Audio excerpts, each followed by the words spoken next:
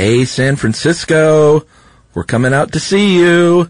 We got invited back to San Francisco Sketch Fest this year, and we are pretty excited because we are doing a Sunday afternoon show for the first time. So consider us a football game. We're going to be January 15th, Sunday at 1 p.m., and get your tickets fast because they're definitely going to sell out. Just go to sfsketchfest.com, or you can Google that junk, and just follow the ticket links, and there's lots of great shows, so I would recommend just making a weekend out of it. But check us out Sunday afternoon, January 15th, 1 p.m. in San Francisco. Can't wait to see everybody there.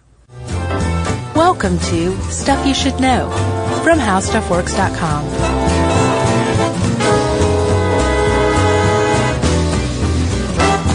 Hey, and welcome to the podcast. I'm Josh Clark, and there's Charles W. Chuck Bryant, and there's Jerry. So this is Stuff You Should Know podcast. True crime edition, actually. Yeah. But so much more than just a single crime. Agreed. A crime that echoed throughout a city, throughout the world, throughout decades. And it's true, man. Like, there are very few crimes you can point to that had more of an impact than the murder of Kitty Genovese. Agreed.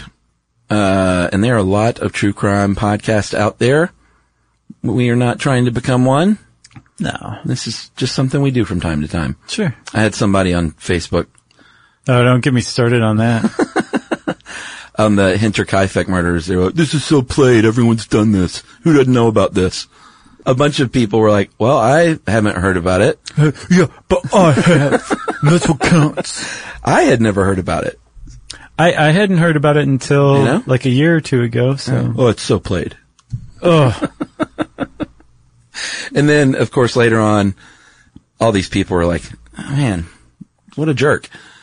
He's like, the whole, well, I'm sorry if anyone was offended. All I meant is this has been well covered. I think that it has nothing to do with the way I said it. The 2016 election has proven that if you add "if" into your apology, it's not an actual apology. Yeah, I'm sorry if you're offended is not an apology. No, that's putting it back on the person. Right. It's you. Yeah. You worm. You piece of garbage. Oh yeah. Man, sorry, Kitty Genovese and her family. I know, and you know what? As I researched this, and as I watched, did you watch The Witness? Of course. The documentary recently. On Netflix right now. It is, HBO documentary, and I was disturbed, and I'm glad it finally covered it in the documentary, but I was disturbed that Kitty Genovese, and we'll get to her murder, but very quickly, she was murdered and became the symbol for people not helping out. Right. What came to be known as bystander apathy or the bystander effect, that the more people who are around, the less likely anyone is to help. Yeah. So she became such a symbol that you never hear about Kitty Genovese and who she was as a person. And that was one great thing about that documentary. And there are multiple great things about it, but that it really talked about her and showed her and revived her spirit, which I was really looking for, because even in researching online, it's hard to get a lot of information. So some even contemporary articles still aren't mentioning that she was gay. Well, yeah, her own brother who made the documentary didn't know that she was gay. No, it's true, but it's been out since, I'm not sure when actually that came out. It was just this year. Oh, okay. So it was fairly new. This year, last year, yeah. I thought it was in the last 5 years, maybe. So, in honoring that, why don't we talk a minute about Catherine Genovese, Kitty. Yep. Born in 1935 in Brooklyn, to Vincent and Renelle Genovese, Italian-American parents. And it's weird. I don't see. Oh yeah, Rachel was her mother's name. She was Rachel Petroli at first. So they lived in Brooklyn, and she was very well loved in school. Yeah, she was like the leader of her clique. Yeah, and she was apparently a lot of fun and a good mimic of her teachers, and she was voted class cut up in her senior year graduating class. She went to an all-girls school in Prospect Heights. And it was just, by all accounts, this vivacious, fun-loving, really sweet lady. Yeah.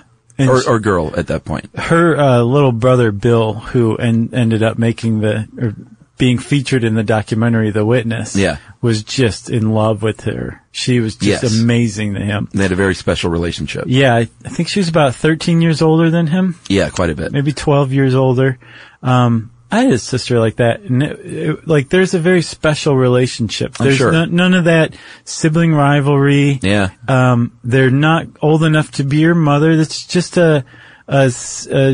it's a unique situation to be a younger sibling and to be able to inherit like all that worldly wisdom. Yeah. And they're going through all their own things and their own struggles and their own travails, but to that 13-year-old younger brother, they know everything, and they're the coolest person walking the planet, and they're the kindest person walking the planet, because they've lived long enough to, like, figure out some of the major stuff, you know? Yeah, even my own sister is only 6 years older, and we very much had and still have that relationship where, and she and my brother are great now, too, but, you know, when you're 2 or 3 years apart, there can be a little bit of the knocking of heads, but by the time I came along, I was like, you know, my sister was 6. It was perfect. I was a little baby doll for her. Right. So anyway, that was very much the relationship that Kitty had with, Bill. And it seemed like one of the older brothers, always had a little bit of a like, she always liked him better kind of attitude. It seemed like everybody kind of knew like she liked Bill the most. Yeah, which I kind of felt bad for, but that's just those family dynamics, man. You know, the thing is, whenever you do start to kind of talk about somebody who's died, especially someone who's died violently and young, it's easy to canonize them. Sure. You know, yeah. Really put them up on a pedestal and forget their flaws. And of course, I'm sure Kitty had tons of flaws, but she didn't seem to have any from what I'm gathering that were, you know, just terrible flaws or that made her like a bad person. She seemed like she was like a overall above average great person. Yeah, agreed. So, New York was getting, too dangerous for her family, they thought, to have all these kids. So they moved when she graduated high school to New Canaan, Connecticut. And she said, you know what? I'm staying here in New York. I'm 18 now. I love it here. She got married for a brief time, to a guy, what was his name? Rocco?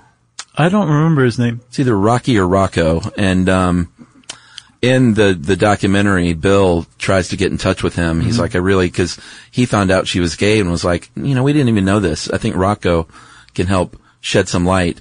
And he very respectfully asked for his own privacy. He said, my relationship with Kitty will remain forever a mystery. Yeah. It's like, that's an odd response. It was. I think he just didn't want to. I mean, if she was gay and they were married for a short time, he either didn't know and maybe felt the fool, or he did know and was maybe trying to do right by her in some way. Sure. Either way, he didn't want to talk about it. Right. But, she, worked as a secretary for a little while. She was a waitress for a little while. Eventually she was a bartender, and then became bar manager at a place in Hollis, Queens called Ev's 11th Hour. That is a great bar name. Well, and from all accounts, it was one of those wonderful neighborhood bars. Opened at 8 a.m.? Yeah, where the people were in there getting sauce pretty early in the day. Sure. And everyone knew everyone, and everyone loved Kitty, and she helped take care of everybody, but was very much an independent, kind of firecracker of a woman. Sure. Drove a red Fiat. Convertible. Her dad used to tease her about, like, when are you going to find the right guy? She's like, I make more money than any guy I would go out with. I don't need that. Which is, I guess, 1960s for dad, I'm gay. I'm gay. Yeah. And I can't say it. But she did make pretty good dough as the bar manager. And then in March 1963, she met a woman named Marianne Zelonko at Swing Rendezvous. It was an underground lesbian bar in the Village, and they moved in together shortly thereafter. Yeah. And Kitty actually used to bring Marianne home with her to visit, but her family was all like, well, they're just good friends and roommates. Right. It's the 60s. Right. The early 60s. Yeah, and there's an audio interview with her in that documentary that's really touching. She didn't want to be on camera, but Bill was able to speak to her, and I think what was so compelling about this documentary was that it was a search of a man looking for closure. It's a harrowing, sometimes almost unbearable to watch. Yeah. search. It was tough. I mean, like, he's at odds with his family here or there. Yeah. He's just doing things where if you watch it in the context of the documentary and you just follow along the documentary, it all makes utter and complete sense. Right. But then if you stop and remove yourself long enough to be like, this is a documentary, which means this guy really did this stuff. Yeah. And there was a camera following him along while he was doing it. I was like, I couldn't have done half of it. Oh, I know. You know, he just, at one point he calls it an obsession, but it's not, he doesn't come off as obsessed. Right. Agreed. You know? All right. So let's detail the crime and then we will, take a break after that. How does that sound? Yeah. All right. So flash forward to March 13th, 1964. It's, 3:15 in the morning. And Kitty Genovese is, as she often did, was making her way home from work late at night as a bar manager. Yeah. And was being trailed, by a man by the name of Winston Moseley. Yes. Who is definitely the villain of this story, but is not the only one that will turn out. Right. So, Kitty was, 28 and at the time she was killed. And Winston, her killer, was 29, just turned 29, I think, like a week or so before. And I think he said this is March 13th. Yeah. 1964. Yeah, he was married with a couple of kids. Yeah, his wife, Elizabeth, worked the night shift. She was a hospital nurse. And, Winston's mother stayed at home with the kids. So he basically said, you know, I own my own house. I've got a great job operating computers. No one even knows what I'm supposed to be doing with them yet, but I'm making money doing it. Yeah, he was a smart guy. So I'm going to indulge myself. I'm going to go out and stalk women and murder them in my spare time. That's what I'm going to do. So that's what he was doing on this night. He was cruising around looking for a woman to kill, basically. Yeah, that was his direct quote in questioning. Yeah. I was looking for a woman to kill. Yeah. So he saw at I believe, a red light, this little red Fiat convertible caught his eye, and there was Kitty driving. So he started to follow her, and she parked in the parking lot for the Long Island Railway, which the parking lot backed up to the side of her apartment building, which is a 2-story Tudor job that had shops in the bottom and apartments in the top, right? Yeah, this was in Kew Gardens in Queens. Mm-hmm. So he followed her on foot at this point. She sees him and knows that something is going on. He has a knife in his hand, so she starts running. He catches up to her by outside of a bookstore and stabs her twice in the back right off the bat with this knife. Right. And she had been running toward a bar that she thought would be open, but it turned out apparently there was a new manager, and the new manager had closed down early.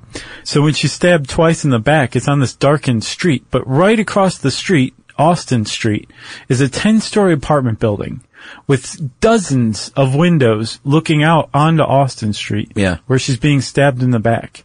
And she screams, she cries out. I think she said something like, "Oh God, he stabbed me, help me, help me." Is what they said basically definitively is what she screamed. And people who were witnesses to this recounted that one guy said that he was, I think a 10 or 11-year-old kid who was inside one of the apartments in the Mowbray apartment building, and that he was awakened from a deep sleep. This scream was so loud. He said it was the loudest thing he's ever heard. Yeah. So she screams, and a man living in the Mowbray apartment buildings opens his window. What's his name? Yeah, Robert Moser opened his window and screamed out, "Hey, get out of there. What are you doing?"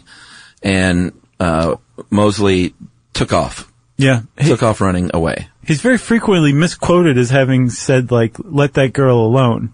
But even by his own words, in his own testimony, he said, "Hey, get out of there." Yeah, at any rate, he scared him away. Right. So in between that time, about 30 minutes passes. Kitty, makes her way around to the vestibule of her own building, right? Yeah. And, goes inside the vestibule and, like you think the horror is over for her. She could probably survive these wounds. Right. Is in shock, I would imagine. Mm-hmm. And then Mosley went to his car, kind of checked out the building, saw that some lights had gone on, and reasoned to himself, no one's going to do anything. Puts on a different hat and goes back, finds her in the vestibule, and finishes the job in the most horrific ways you can imagine. Yeah, he stabbed her at least 12 more times. They think at least she was stabbed at least 14 times. He said he doesn't remember how many times he stabbed her. But he basically kept stabbing her until she stopped screaming. She was still alive. I saw that he attempted to rape her. I've also seen that he raped her. Yeah. I'm not sure which one's correct. Yeah. But at one point, and this is really important here, as he's stabbing her and she's screaming, in the vestibule, there's a staircase that leads directly up to a door. And behind that door lived a man named Carl Ross. And Carl Ross opened his door and looked down one single flight of stairs at Winston Mosley stabbing Kitty Genovese, who was bloody. There was no confusing what was going on. And he closed the door. And he called his girlfriend, and his girlfriend said, don't get involved. Yeah. I'm worried for you. Just leave it alone. It's none of your business. And he did. He didn't do anything, at least for a little while. All right. So that's a good place to break here. And we're going to come back and talk about who saw and heard what and what they did about it right after this.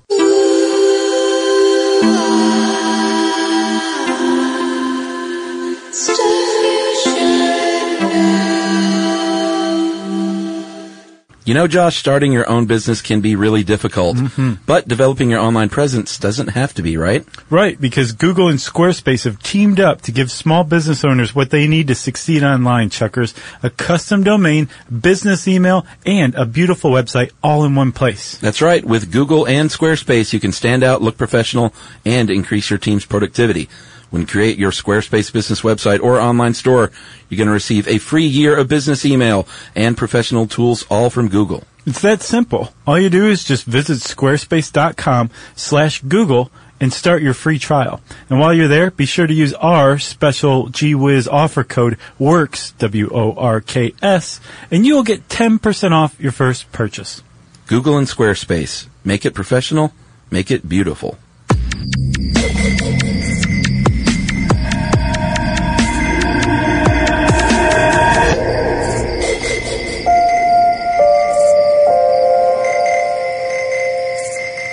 All right, so at this point, Kitty Genovese is not dead yet, but dying in the vestibule. A woman did come down and was with her. Her name is Sophia Farrar. She's still with us. And she was a neighbor and friend of Kitty's. And so she went down there and apparently was with her as she passed away, tried to calm her down, evidently did calm her down, and likes to think that she at least saw a friendly face and that she was being cared for as she passed. Right. The weird thing is that is not mentioned. I guess we got to get into the New York Times now. Yeah. So after the murder, like the next day, the Times ran 4 paragraphs on the Kitty Genovese murder. It was not incredibly newsworthy at first because that year there were 636 murders in New York City. Yeah, and that was just one of them. Just one. But a couple weeks later, the city editor of the New York Times, a guy named Abe Rosenthal, who's a legendary journalist, was having lunch with, I believe, the police commissioner of the NYPD. And the commissioner said, "Did you hear about that Genovese murder? That's one for the books. 38 people standing around watched the whole thing. Nobody did a thing about it." Yeah, now you've got a story. Abe Rosenthal, legendary journalist, is like, thank you for that. Yep. Here's my Diners Club card. I have to go now and get this story done. So he did. He assigned it out to a guy. What was the original reporter's name? His name was Martin Gansberg. And they wrote on the front page, I shouldn't say they wrote, it was definitely all Gansberg, but he was assigned and definitely under the direction of Abe Rosenthal, like, this is the story. Yeah. 38 people stood around and did nothing. Yeah, the title of the article was 37, it was 37 at the time, 37 who saw murder didn't call the police. And basically the entire article and the entire narrative from that moment forward for decades was A, not about this woman at all, hardly. Right. She became a symbol. B, not necessarily even about the crime, but about the crime of, these people who didn't, the crime of apathy. Yeah. For these 37 or 38 people. But it was very much misconstrued in the New York Times to the point where in 2004, they all but wrote a retraction, with new information. 'Cause the original article, they said like, these people witnessed it. That is not true. Maybe only a couple of people might have actually seen anything with their eyeballs. The other 35 or 36 may have heard someone screaming. They might have thought it was a drunken couple in their neighborhood coming home from a bar. There might have been some apathy involved, for sure, for some of them. But to characterize this as 37 or 38 people witnessed this horrific crime and literally shut their doors and windows to it was not accurate at all. Right.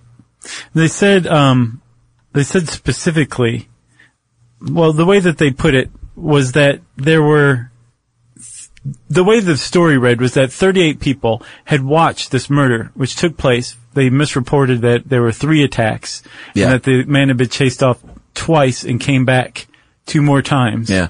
But that this whole thing had taken place over 30 minutes, this long, prolonged attack, and that 38 people had just been sitting there watching it, doing nothing.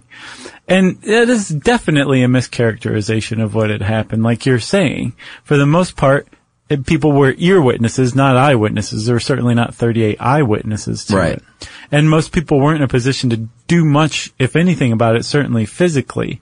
But I don't know if you could call it like a retraction, because the point that Abe Rosenthal, he never apologized for it ever. Even in the documentary he's interviewed. Yeah. He's like, this is great. I'm glad that it did what it did. Yeah, sure.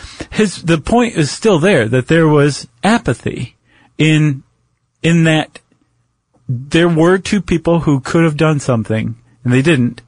But then from what the other witnesses said, the scream was pretty clearly not a purse snatching and not a couple fighting drunkenly. Right. That it was a violent crime being committed on this woman, and people still didn't do anything.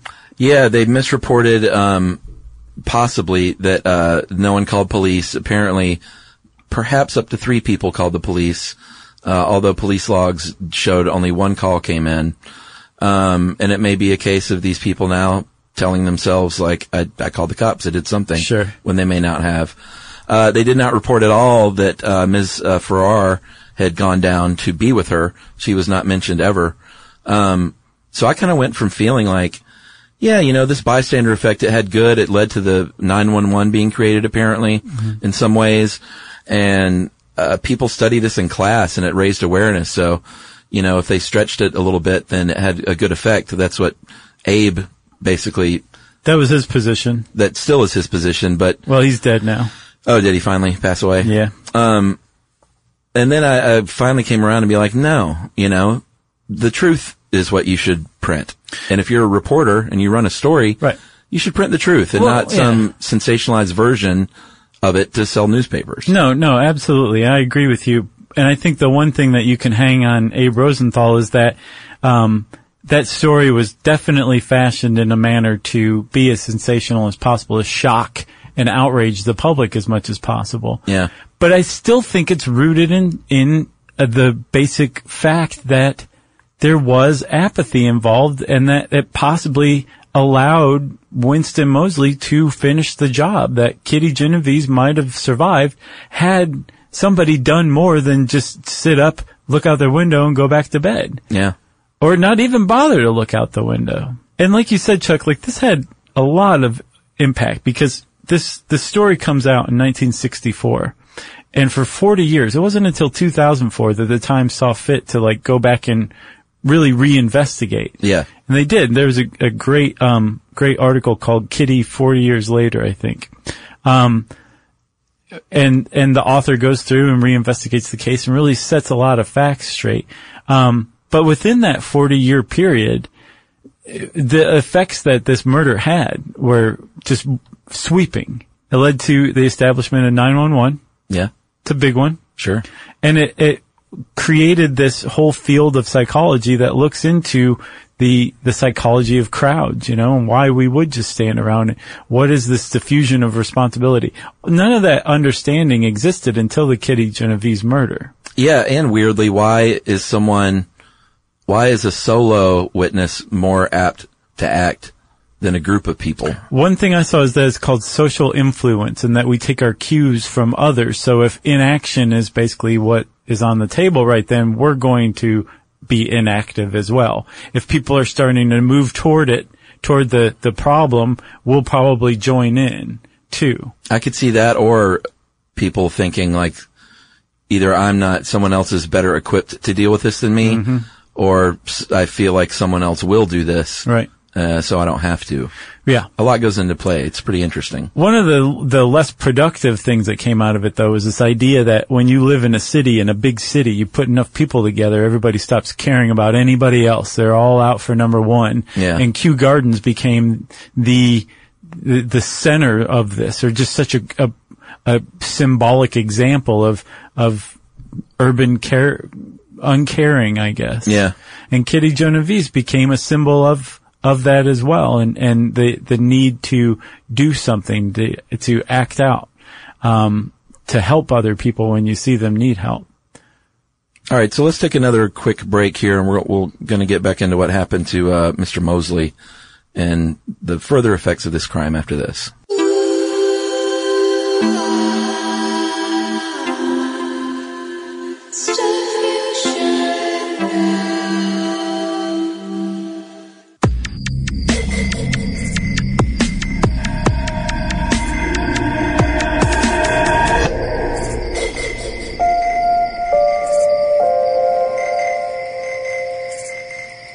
So, a week after this murder, Mosley was breaking into a house. He's not a good guy. No, he was a terrible guy. He was, beyond being a sociopath and a psychotic, was, just a burglar. And he was just straight up robbing a house one day of a television. And, one of the neighbors saw this, called the cops. Cops came and arrested him. No, that's not true. What? The neighbor, here's the thing. This is the great ironic twist of the Kitty Genovese story. He went to a different neighborhood. He was robbing a house, and the neighbor said, "Hey, what are you doing?" And he started to run from the house. The neighbor chased him and tackled him and held him until the cops came. Oh, well, yeah. He called the cops. That's how he went down. Intervention. Yeah. But not apathy, intervention. Right. A week later. Yes. Okay. So at any rate, he calls the cops. He gets arrested and very, matter-of-factly says that he killed Kitty Genovese. And not only that, but he killed, supposedly two other women. A woman named Barbara Kralik. Well, actually, she was a girl. She's only 15. And then a woman named Annie Mae Johnson. And apparently both of them had been sexually assaulted. And he was never tried for those, but he did plead not guilty by reason of insanity, which did not work. Was sentenced to death, and by luck of timing, was able to appeal, and the death penalty had gone away for most crimes in that time period. And he was resentenced to life in prison. Yeah, supposedly the prosecution had withheld some evidence about his mental state during his sentencing, so he was able to get it reduced. So he was hanging out, doing his time, and he was in Attica, I believe, and he had injured himself and was being taken to the hospital. And on the way there, he got the gun away from the guard who was escorting him and took off. And for, I think, 5 days, he basically, just the city of Buffalo was in mortal fear of the fact that the guy who murdered Kitty Genovese was now on the loose in their town. And they were afraid, rightfully so. He raped one woman. When the cops closed in on him, he got a hold of 5 people and held them hostage in a standoff that lasted for a little while with the FBI before they finally got to him. He was a bad dude. So they sent him back to prison, and they said, "You're not getting out of here ever." Yeah, he was later a part of the Attica prison riots as well. And the one lady that he killed, he burned her alive. Like, the family was upstairs. Yeah. And he broke into her house, raped her, killed her, and burned her alive in the home, and the house went up in flames. Right. So it sounded like he sounded like a true sociopath. Like, he had no, not that there's ever a reason for killing someone, but it was always just at random because he wanted to do that. That's a lot what it sounds like. It was a self-indulgence. So in the documentary, very powerful scene where the little brother of Kitty, who it's told through his eyes, interviews and sits down with one of the sons of Mosley. And it's just like, I mean, you cut the tension with a knife, obviously. It's just so, like, fraught with tension. And, he had told his son that she was yelling racial slurs at him. He also said that he was just a getaway driver, for some mobster, and the Genovese family was related to the crime mob family, the Genovese family. And none of this stuff is true. And the brother was just like, no, we're not related to that family at all. We have nothing to do with that. Right. And he just gives him a look when he talks about the racial slurs, like, come on, man, that's not what happened. So it was a really, really powerful scene of these two guys kind of working it out in a way. I didn't see them working anything out. Oh, see, I did. Which made it even worse for me. I thought there was some, between them, they kind of came to a nicer place. Oh, really? Than where they'd started. I did not catch that at all. Oh, maybe you skipped forward or something. Maybe. I was like, I can't take this.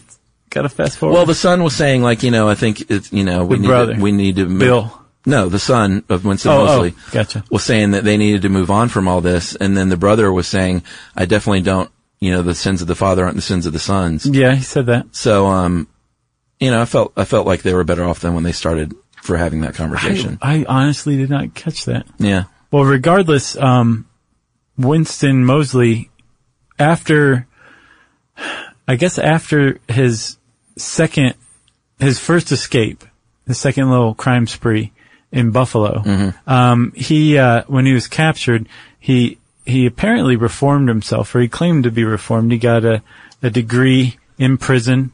He wrote an editorial that the New York Times published where he basically said, I'm a changed man. Yeah. And everybody said, oh, look at that. It's just about the time your first parole hearing's coming up. This is great timing. He went up before the parole board and they said no. Yeah. He went up before the parole board again. They said no. He went up 18 times.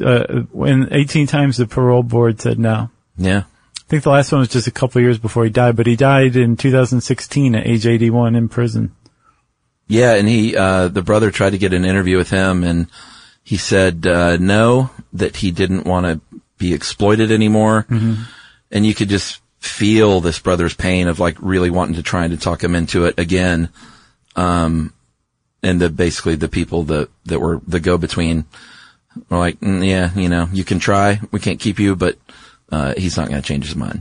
Right. So he never got that interview. But I feel like I don't think he was looking for answers. I mean, in the documentary, he went back to many of these apartment windows just to look at what their vantage point might have been. He got an actress to recreate what the screaming would have sounded like from down there on the street, which was very chilling scene. And I don't know that he was looking for, like you said, he was at odds with his family at times. You could tell the one little brother was like, man, this is hard on all of us, so you need to stop. Right. But I don't think he was necessarily looking for the closure in that I want to find out for sure if these people could have stopped it. I think the closure comes more in the journey of learning about his sister and learning as much as he can about this case. Right. It's really interesting. It was very interesting. That 2004 Times article and then now this documentary has definitely exonerated Kew Gardens as a whole. They've said, no, there's way more nuance to this. There's way more. Yeah. But two people that have, not been exonerated are a guy named Joseph Fink and a guy named Carl Ross. Carl Ross was the guy who lived at the top of the vestibule who opened his door. Yeah. the ironic thing about Carl Ross is if you notice it says 38 witnesses, 37 did nothing. The that last 38th witness that the Times is referring to was Carl Ross. They said he's the one who called the police. Well, he called the police like long after Kitty Genovese was dead. Oh, yeah. Yeah. So he was actually, I don't want to say celebrated or whatever, but he was exonerated initially by this Times article when it turns out that he was one of the two people who could have done something and didn't. The other one was Joseph Fink, who saw the initial attack from his vantage point in the elevator. He ran the elevator in the Mowbray apartments across the street, and he apparently saw what was happening and left his elevator and went to bed. Yeah. And that was that. But again, it seems like the overall feeling is, okay, other than those two guys, everybody else is fine. I just disagree with that. I think that there's a lot more that people could have done that didn't. And I don't think it's I just don't think that everybody's off the hook for that. Yeah. Yep. You got anything else? No, man. If you want to know more about Kitty Genovese, just search the internet. There's a lot about her. But be careful what you read because it's all over the place, frankly. And since I said internet, it's time for listener mail. Fish fraud follow-up. Hey guys, I recently began a job as a marine fisheries observer. Nice. For the Department of Fish and Game and the Bering Sea. And just listen to your fish fraud episode. Each season, a percentage of vessels, fishing here at least, are randomly selected to have an observer on board to monitor the operations and bycatch that come up in their pots or nets. The presence of an observer is admittedly a bit of a drag for this fisherman who have to put up with us skinny nerds. LOL.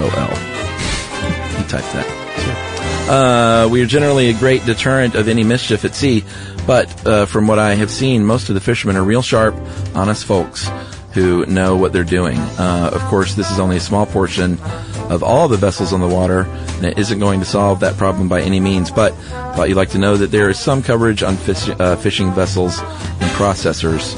Thanks for all the laughs, my dudes. And that is from Kevin Alexandrowitz in Olympia, Washington. Thanks a lot, Kevin. Had no idea. Did you? That these people did that? That there's basically like a Sky Marshal program fighting fish fraud on the high seas. Yeah, we talked about that. We did? Yeah. I don't remember that. Yeah, we were just like, it's just so infrequent and random that, what good is it doing? And it sounds like he agrees in some ways. I guess so. But still, have fun out there on the high seas. Don't get seasick. If you want to get in touch with us, like Kevin did, you can tweet to us at SYSK Podcast. You can join us on Facebook.com/StuffYouShouldKnow. You can send us an email to StuffPodcast@HowStuffWorks.com. And as always, join us at our home on the web, StuffYouShouldKnow.com.